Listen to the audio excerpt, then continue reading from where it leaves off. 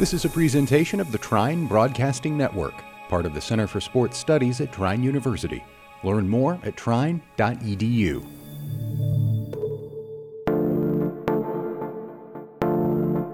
Welcome to the Center for Sports Studies podcast. My name is Brandon Podgorski, professor of sport management at Trine University, and I want to welcome you to this week's podcast. On today's podcast, I am joined by online coach, speaker, and blogger, Zach Matthews. Zach is a 2015 Trine University graduate and worked in professional hockey and football before his career transition into a writer. He believes that with the right self-discipline model in place, a person can achieve any professional or personal goal they desire. In today's episode, we discuss the role that mentors play in your professional development and competitive traits in successful people. You can follow Zach on his blog, www.zachmatthewswriting.com, and on his Instagram, @ZachMatthewsWriting. I hope you enjoy the show. All right, one of the goals of the Center for Sports Studies podcast is not to only bring in people from different areas of the sporting world for students and for listeners to kind of find out what opportunities are available in sport. And certainly our guest today has experience, and I'm really excited to talk with him, especially since he's one of our Trine alumni. But one of the other things that we want to do, especially for students, is talk about how can we do things to prepare you, or how can we mentally prepare you for your professional career. You're going to have 4 years here at Trine or any undergrad institution, if you're listening to this podcast from another school, to prepare you for the next 60 in your career. And we're really excited to talk with Trine alumni, Zach Matthews. Zach Matthews, he's an author, an online coach, speaker, and blogger. He's passionate about helping others achieve their dreams through successful and constructive self-discipline. He's a 2015 Trine University grad from sport management, and he just released a book. It's available on Amazon, Climbing Your Self-Discipline Tree. And I'm going to let Zach talk more about that book here in a minute. But without any further ado, Zach, welcome to the show. Hey, Pod. Thanks for having me. It's my pleasure, and we're always excited to have Trine University alumni on here on the show, especially people who are doing some really interesting and really cool things. And that's certainly true with you, with your book that you just released. And we're going to get to it. Before we get to that, though, I do want to talk about, because you do have a background working in sport. You've traveled in different areas of the country, which I think is going to be really interesting to talk about. So kind of take us back. You graduated from Trine in 2015, and then you got your start with the Arizona Coyotes, I think, and then you kind of went east from there, and tell us what you're doing now. Yeah, so I'll start back when I was still in Trine, if you don't mind. Yep. I think I got to a point, and before we started recording, you talked about a lot of students who, they know they want to work in sports, but they don't really know what that looks like. That was me. I went 3.5 years in Trine because I was a transfer student, and I knew I wanted to work in sports, and I even knew that I wanted to work in like a front office capacity. But beyond that, I had no idea what that looked like, and so that last semester, fast forward to the last semester at Trine, and still didn't know what that looked like, and really challenged myself to just throw as many darts at the dartboard as I possibly could. I didn't really have any connections to the sports industry at the time. So it was just about getting my name out and just seeing if anyone would give me a shot, and so that's kind of how I landed the Coyotes position. There was a couple mentors there that were just willing to take a shot on me. And the position itself was, it was called what they call an inside sales representative role, which is basically a part-time ticket sales position. It's kind of like a prove it role, the way an athlete would like sign a 1-year contract to try and prove themselves and get a bigger 5-year contract. So that was kind of what brought me to Arizona. And I love my time there. I met some great people. The sales staff there was pretty influential in the way I kind of built my sales pitch and everything. And I still hang out with a lot of those guys and talk to a lot of those guys and gals today.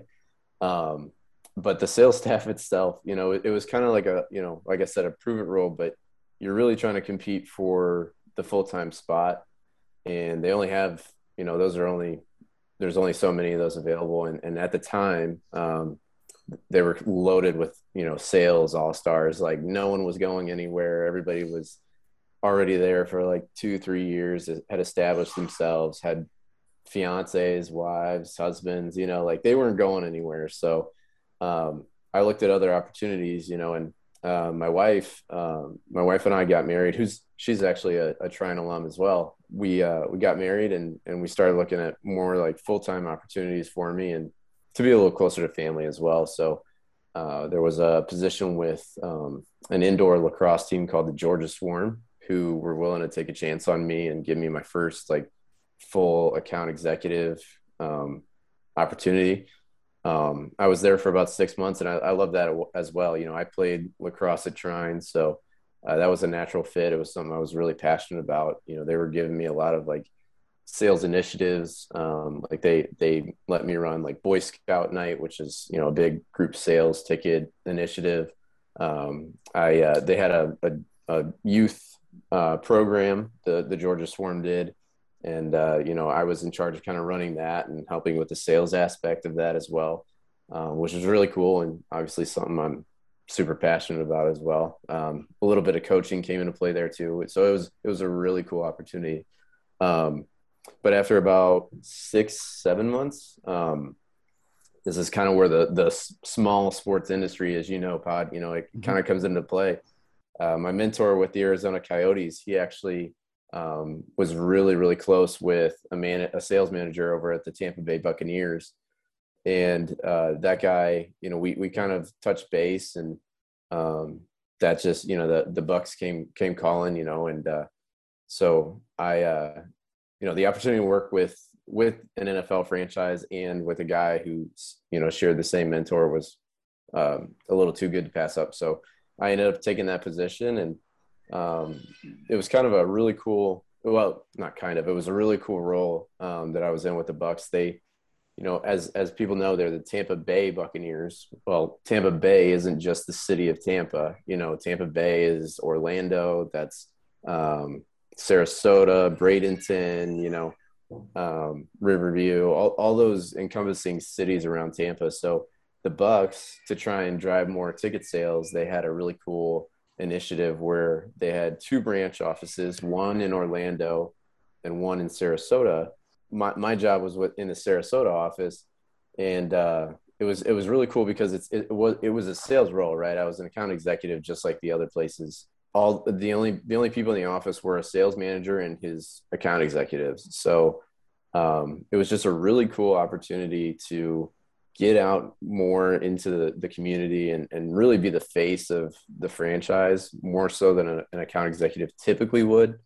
Sarasota residents, if they were thinking of the Tampa Bay Buccaneers, they were thinking of Zach Matthews. They were thinking of Dave Lutweiler. They were thinking of Chris Spano, Katie Weiler, all these guys and gals that they work closely with. We had a whole thing where we had like a bus program where we would bus those Sarasota residents up to a game and back down. But I had like full menu sales as well, which, means like season tickets, group sales, suites, premium seating, everything. Whereas, if I had worked in the Tampa office, you're kind of in a niche role where you're focusing on group sales or you're focusing on season tickets. Does that make sense? Oh yeah, absolutely. Yep. Yeah. So that's kind of what I did with the Bucks. And I loved it. I did that for about 3 years. And then just kind of came to a point where my manager was kind of challenging me. He said, you're at this point in your career where, you can either pursue a sales manager role in the sports industry, or you can kind of look to pursue one of your other passions, if you don't feel like a manager role is what you want to end up doing. And that took me a couple months. He said that to me during the last season I was there. And then even into the off season, I was still kind of thinking about what he said. And I ultimately, I think, always came back to like content writing and writing and, just kind of how my sales background and my passion for writing can kind of, turn into one job. And that, I did a lot of research, and that ended up taking form of like what's called SEO content writing. which essentially all that is, a company, when they want to have their website show up on the top Google search results, they'll actually bring in like a writer or a team of writers or a website developer to kind of alter the content on their website to hit keywords and stuff. I won't bore you with the specifics. But that was a role that I was interested in. So I just kind of, while I was still working with the Bucks, I kind of did the content writing as a side gig just to see if I like it, if there was a market for it, if anybody would take a chance on a guy that really hadn't done it to that point. And it actually got to a position where I could take it as a full-time role if I wanted to. And so I ended up deciding to quit my job with the Bucks, which that was one of the hardest things I've ever had to do. And just pursue this content role full time. I didn't know what that would take me to. I had no idea what the future kind of what was in store for me in the future, but I knew that if I was going to really gain the experience that I wanted and really like pursue this thing, I had to make it my full-time gig. So that's where I am today. And we're certainly going to talk about some of the writing that you're doing, and especially the book, because I really want to get into that and some of the useful things that I think anybody listening to this podcast, whether you're a student, you want to work in sport, or you're just working anywhere in your career, there is a lot of useful stuff in this book. Oh, yeah. But one thing I did want to talk about that I certainly don't want to gloss over is you talked about having a mentor, and your mentor or other people that at least you respected kind of guiding you, as you go from Arizona to Atlanta and then to Tampa Bay. So how important do you think it is for people, especially young professionals starting out, whether it's in sport or any other industry, to have that person to go to give them some good advice that, it's advice that's for their good, not for self-interest of the mentor, but for the actual interest of the mentee? Yeah. It's so important. I'm glad you brought it up. I mean, I talk about it in my book. There's a whole chapter, focused on accountability, which I consider, good, strong mentors are keeping you accountable. They're not just, going, yeah, Zach, you can do it. You got that. No, they're holding you accountable as well. They're keeping you honest at times, what we call tough love, they're giving you a lot of tough love, so I mean, it's extremely important. I would even challenge, students now. I mean, find mentors now. You don't have to wait until you get into the sports industry to find mentors. One of my greatest mentors is Bill Maddock, who, was my counselor at Trine. I still talk to the guy almost, every week. We're always keep in touch. So, and he's, like I said, tough love. He's always kind of pushing me and stuff like that. So he was always good for that. As far as the sports industry itself,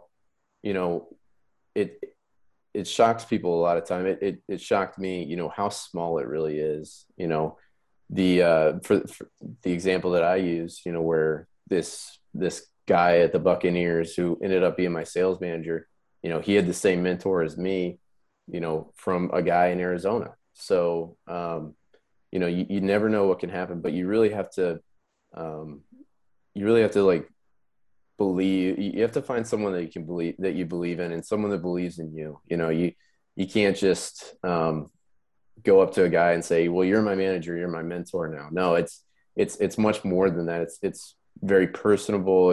You kind of have to share some interests, and they have to have a firm understanding of where you're ultimately wanting to go. I really feel like that's what builds the connection.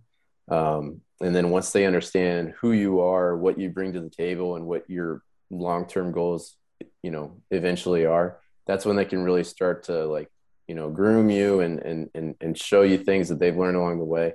I mean, these guys and girls, they've been through what you've been through. Why wouldn't you connect to someone and learn, maybe avoid some of the failures they had, maybe learn, what it is that got them to the position they're in, especially if that's a position you want to be in one day, right? I mean, why wouldn't you, pick their brain and take as much advice as they can give you? Yeah, absolutely. And the mentors that you had, were they people that were your managers or overseeing you, or were these people that you sought out? And maybe a follow-up question to that, is there a good way for kind of young professionals or students to find a mentor? Yeah. So the mentors I have, they were, I certainly sought them out, but they were also, people I worked closely with. Bill Maddock was my counselor. Jeff Mirander, he was the VP of sales at the Arizona Coyotes when I was there. He was also the one that hired me and gave me my first shot. That tends to make you like a guy, one of my mentors at the Bucks, he was my sales manager, and he's a close friend. He's not just a mentor, but if he gives me any advice in my career, I'm certainly going to listen. So, and as far as the students finding mentors, it's all about finding someone that you trust. Don't just look for a mentor because you're impressed by their job title, or they work for your favorite baseball team that you had growing up. Find people that you actually connect with. Build a personal connection with them, build a friendship with them, because that's gonna boost the trust even more. And you're going to find that, a lot of the mentors that you have, a lot of your best ones, you didn't even intend for them to become mentors. So be intentional about just be intentional about growing relationships. Don't put people in a box. Like, don't think that, oh, well, this guy is, the 50-year-old VP of sales. He has to be a mentor of mine. No, he can be a friend. This girl is a 30-year-old up and coming, manager, so she can be my friend. No, she may be your mentor, so just don't put people in a box. Just be intentional about creating relationships with people. And I think you're naturally going to find people that you can flock to for mentorship. And so you make the transition then. So you're working in sport with the Bucks, and then we want to get into content writing. You've got a blog, ZachMatthewsWriting.com, and you're putting out content there. And I know you're working for some other companies and putting some content together for them. And then this book deal comes around. And I want to read a little bit about the Climbing Your Self-Discipline Tree. It's available on Amazon. But just to kind of preface it for our audience, in this motivatingly entertaining book, Zach Matthews gives you or guides you through 3 different phases of successful self-discipline: preparation, production, and persistence to help you achieve any goal. With several thought-provoking tools and tried and true examples, Zach takes you on a journey of visualization, self-realization, and strategy you need to reach the top of your self-discipline tree and bask in the goals you've always dreamt of while having some fun along the way. I love the last part there. So how did this come together, and how were you able to put this content together?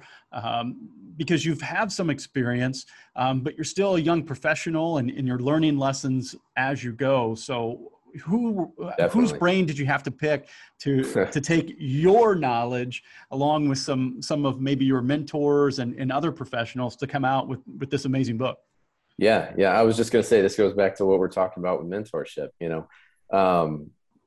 so obviously, last year, with the whole, COVID-19 thing, it hit us all pretty hard, right? It was a good time, if you used it right, for self-realization and just kind of, analyzing where you are, where you want to be, and, and whether or not I was actually working towards where I wanted to go. Right. And, in some areas of my life, I was doing that. And then I found in other areas of my life, mainly my day-to-day tasks and what I was prioritizing were not, especially in my situation where during the pandemic, we had our first son, right? I mean, you have kids, so you how much that can really like turn your world around. So I was realizing, with this content writing gig, I mean, you get paid by the article, right? You don't just clock in at 9 o'clock in the morning or 8 o'clock in the morning and kind of get to scroll Facebook at times and get paid for it. You got to dish out these articles. And if you don't get paid. So not an ideal job for someone transitioning into being a first-time parent and everything that entails, those late nights and, just everything. So that's around the time that I realized, I really need to hunker down on my self-discipline. What am I doing that needs to be improved? What am I doing well that I need to replicate, and how do those two kind of coexist? So I basically set out on a journey, to use a cliche term if I can. And I ran into this guy named Jonathan Milligan, who has a podcast, and he kind of, it was always a goal of mine to write a book. I just, I, like everybody else, assumed, I have to be at, a CEO level or something before people are going to listen to me.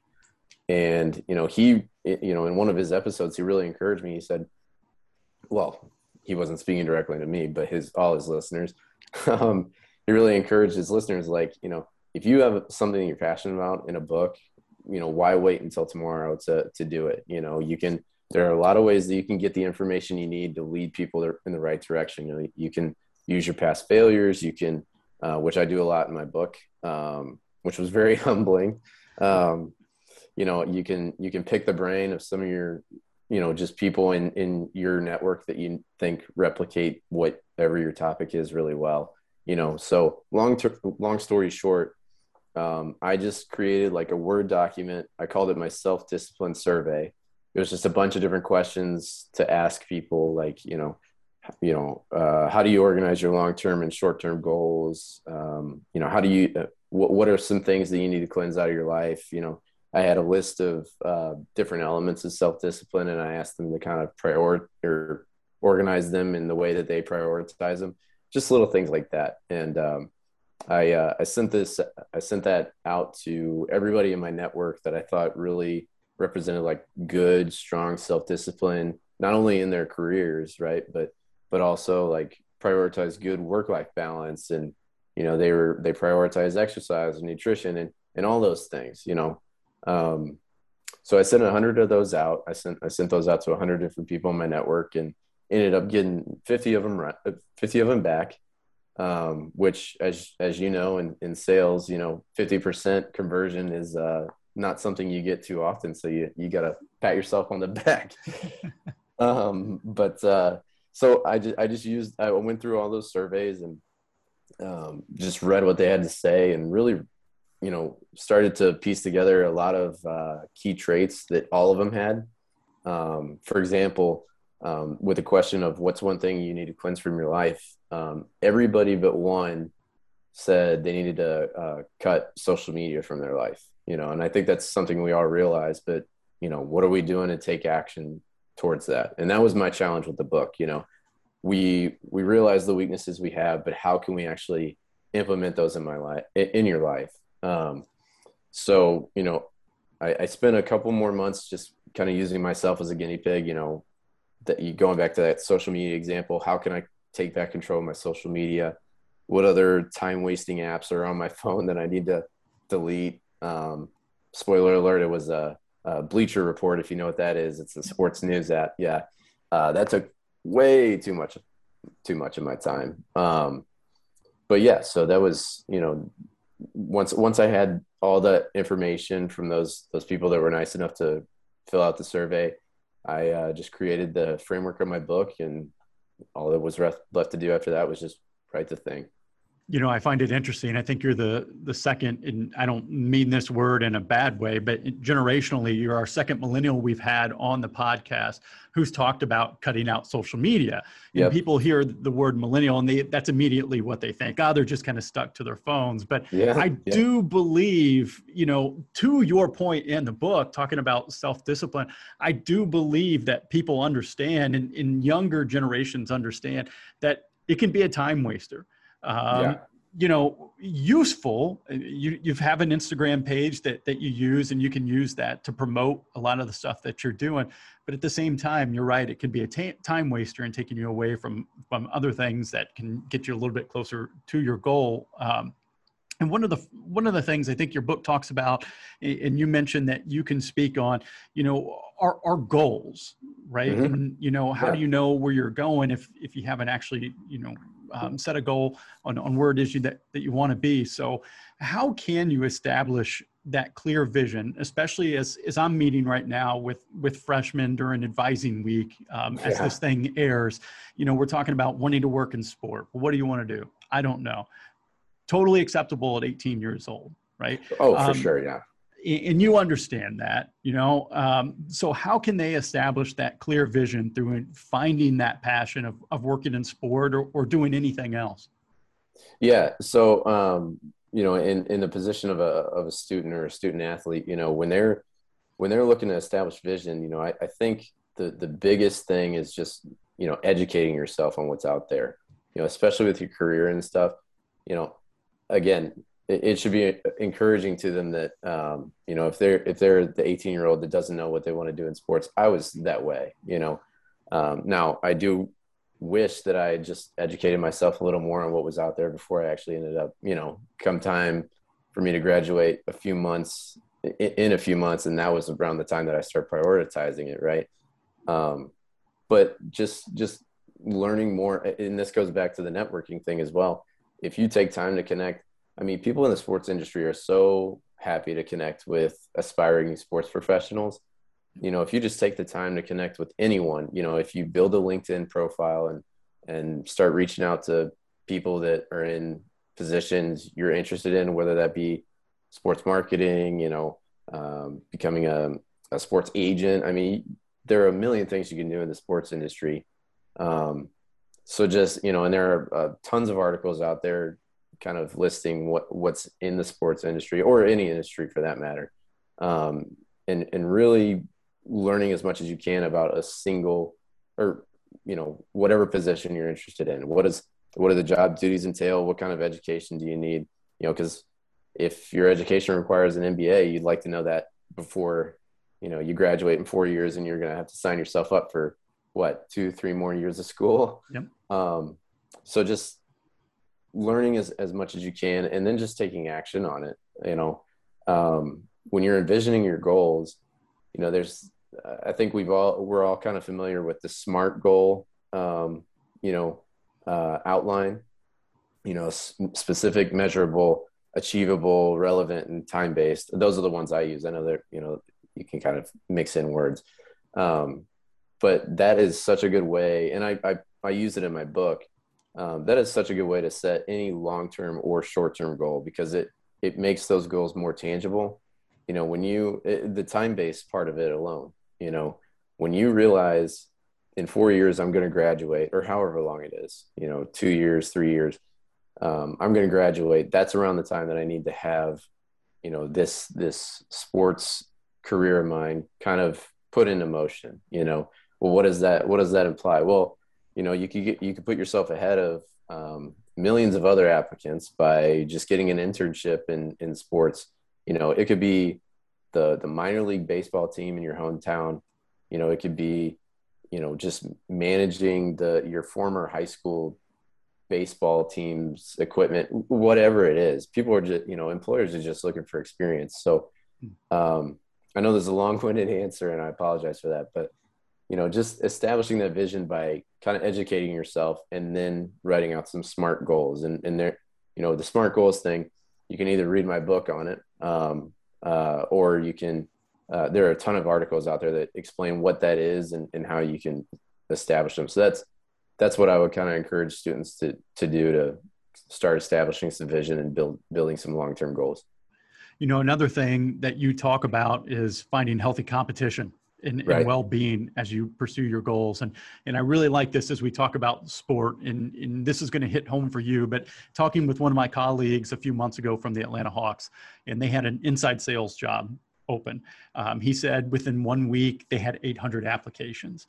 And so people might see that like, oh, great, hey, I'm going to be working for the Hawks, and it's basketball, it's the NBA, I'm hanging out with Trae Young and all this stuff, and not know what inside sales is and how much it actually pays.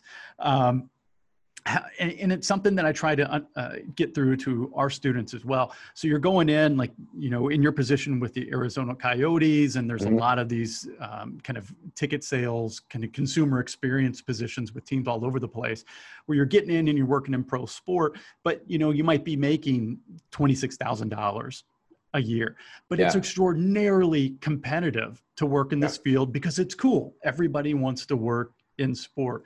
And I don't know, I think it's a little bit more unique than a lot of other industries, maybe not completely, but certainly you've got to be competitive to work in this field. So talk about that. How do you find that healthy competition and well-being as students are pursuing their goals? Yeah, that's such a great question. So the competition, I mean, it's not something that's going to be unfamiliar to you. If you're a student athlete, you've already got that mindset. So it's such an easy transition into your professional career. You made a great point. I mean, there are 800, 900, even thousands of applicants, for some of these sports jobs.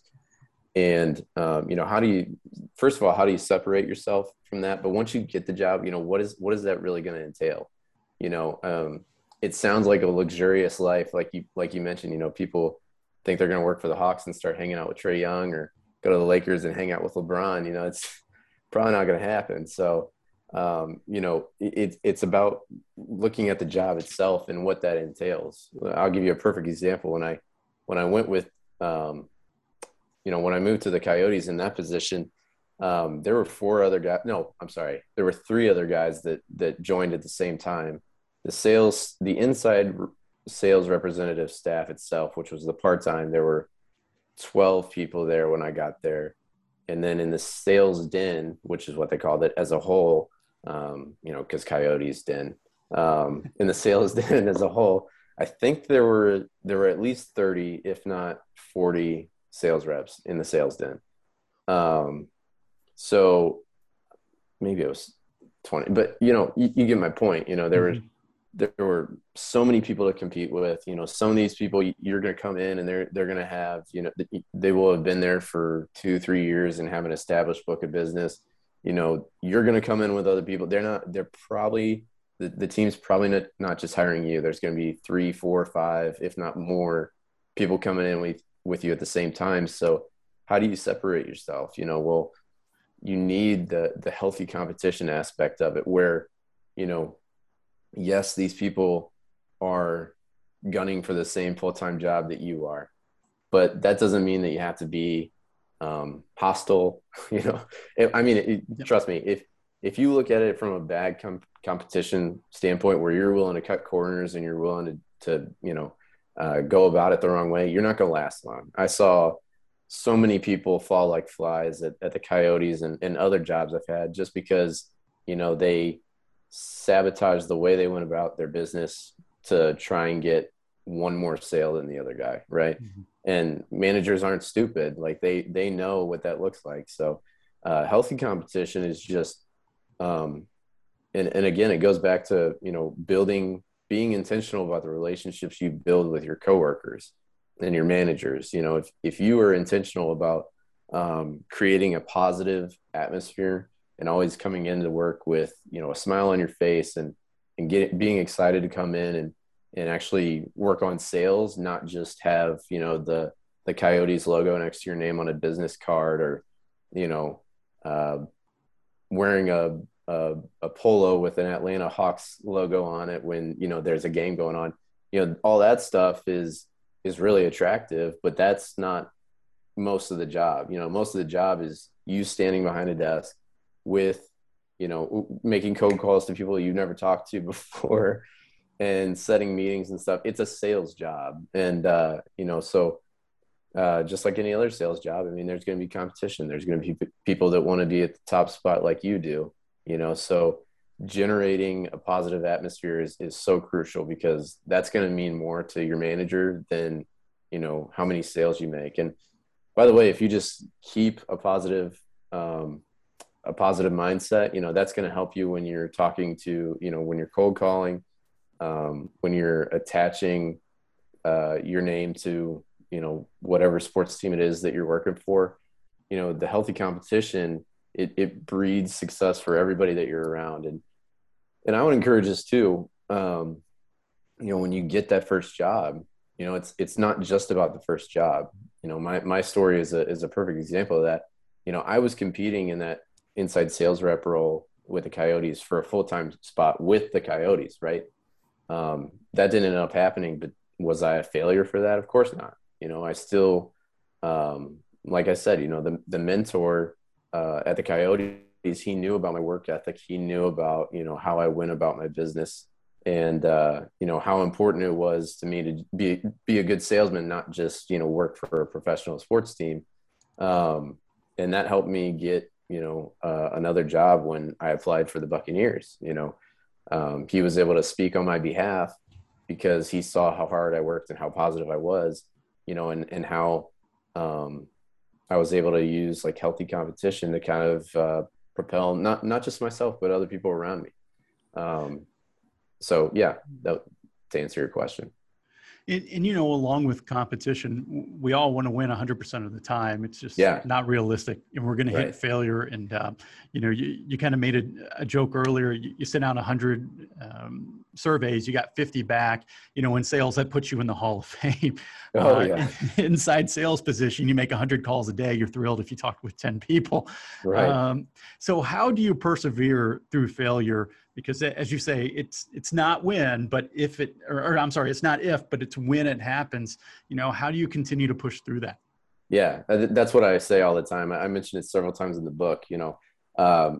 It's all about having the mindset of, failure is going to happen. I'm going to fail. And that's not just sale, that's anything. If you're a marketer and you spend, hours on an advertising campaign and it doesn't convert, that's a failure. You're not going to be 100% on every project that you do.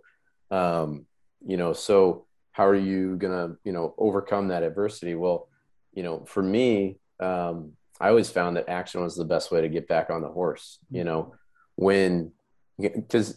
if you're not acting on your goals and after failure, you're going to sulk. The self-doubt starts to creep in.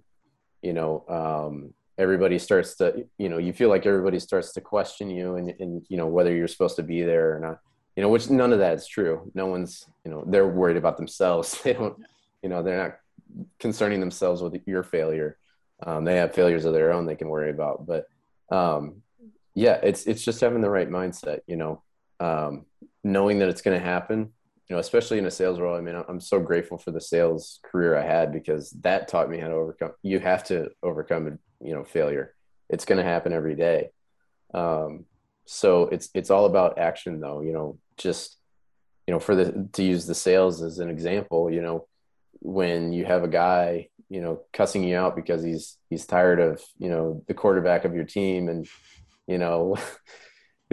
tired of the losing record, you'll hear it all. You have to get back on the phone and call someone else, but you can't expect the next person to cuss you out because that'll put you in a terrible mood, So, but when you take that action and you get back on a phone call and, like you just pointed out, it may be 10 or 20 phone calls before you get in touch with someone else. But once you do and you have a meaningful conversation with them, that's when you realize, okay, the failure wasn't all on me but at the same time, learning from that failure, what did I do to bring up the losing record?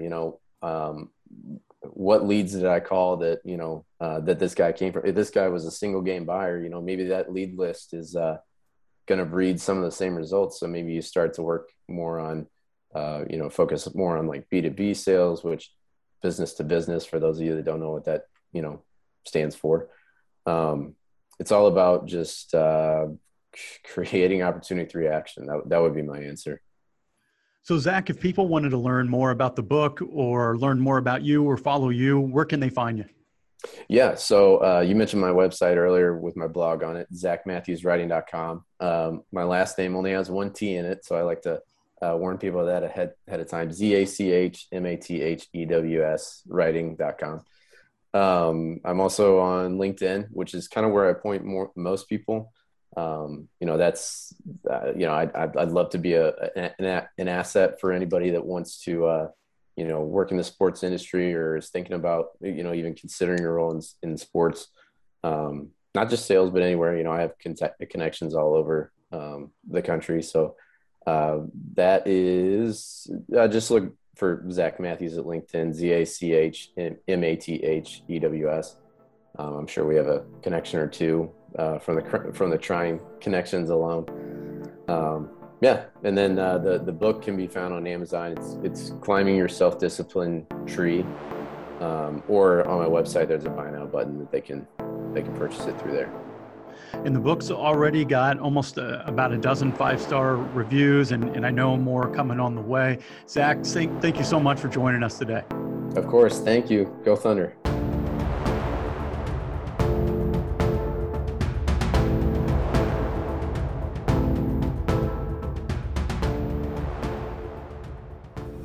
Thanks for listening to this presentation of the Trine Broadcasting Network, part of the Center for Sports Studies at Trine University. Learn more at trine.edu.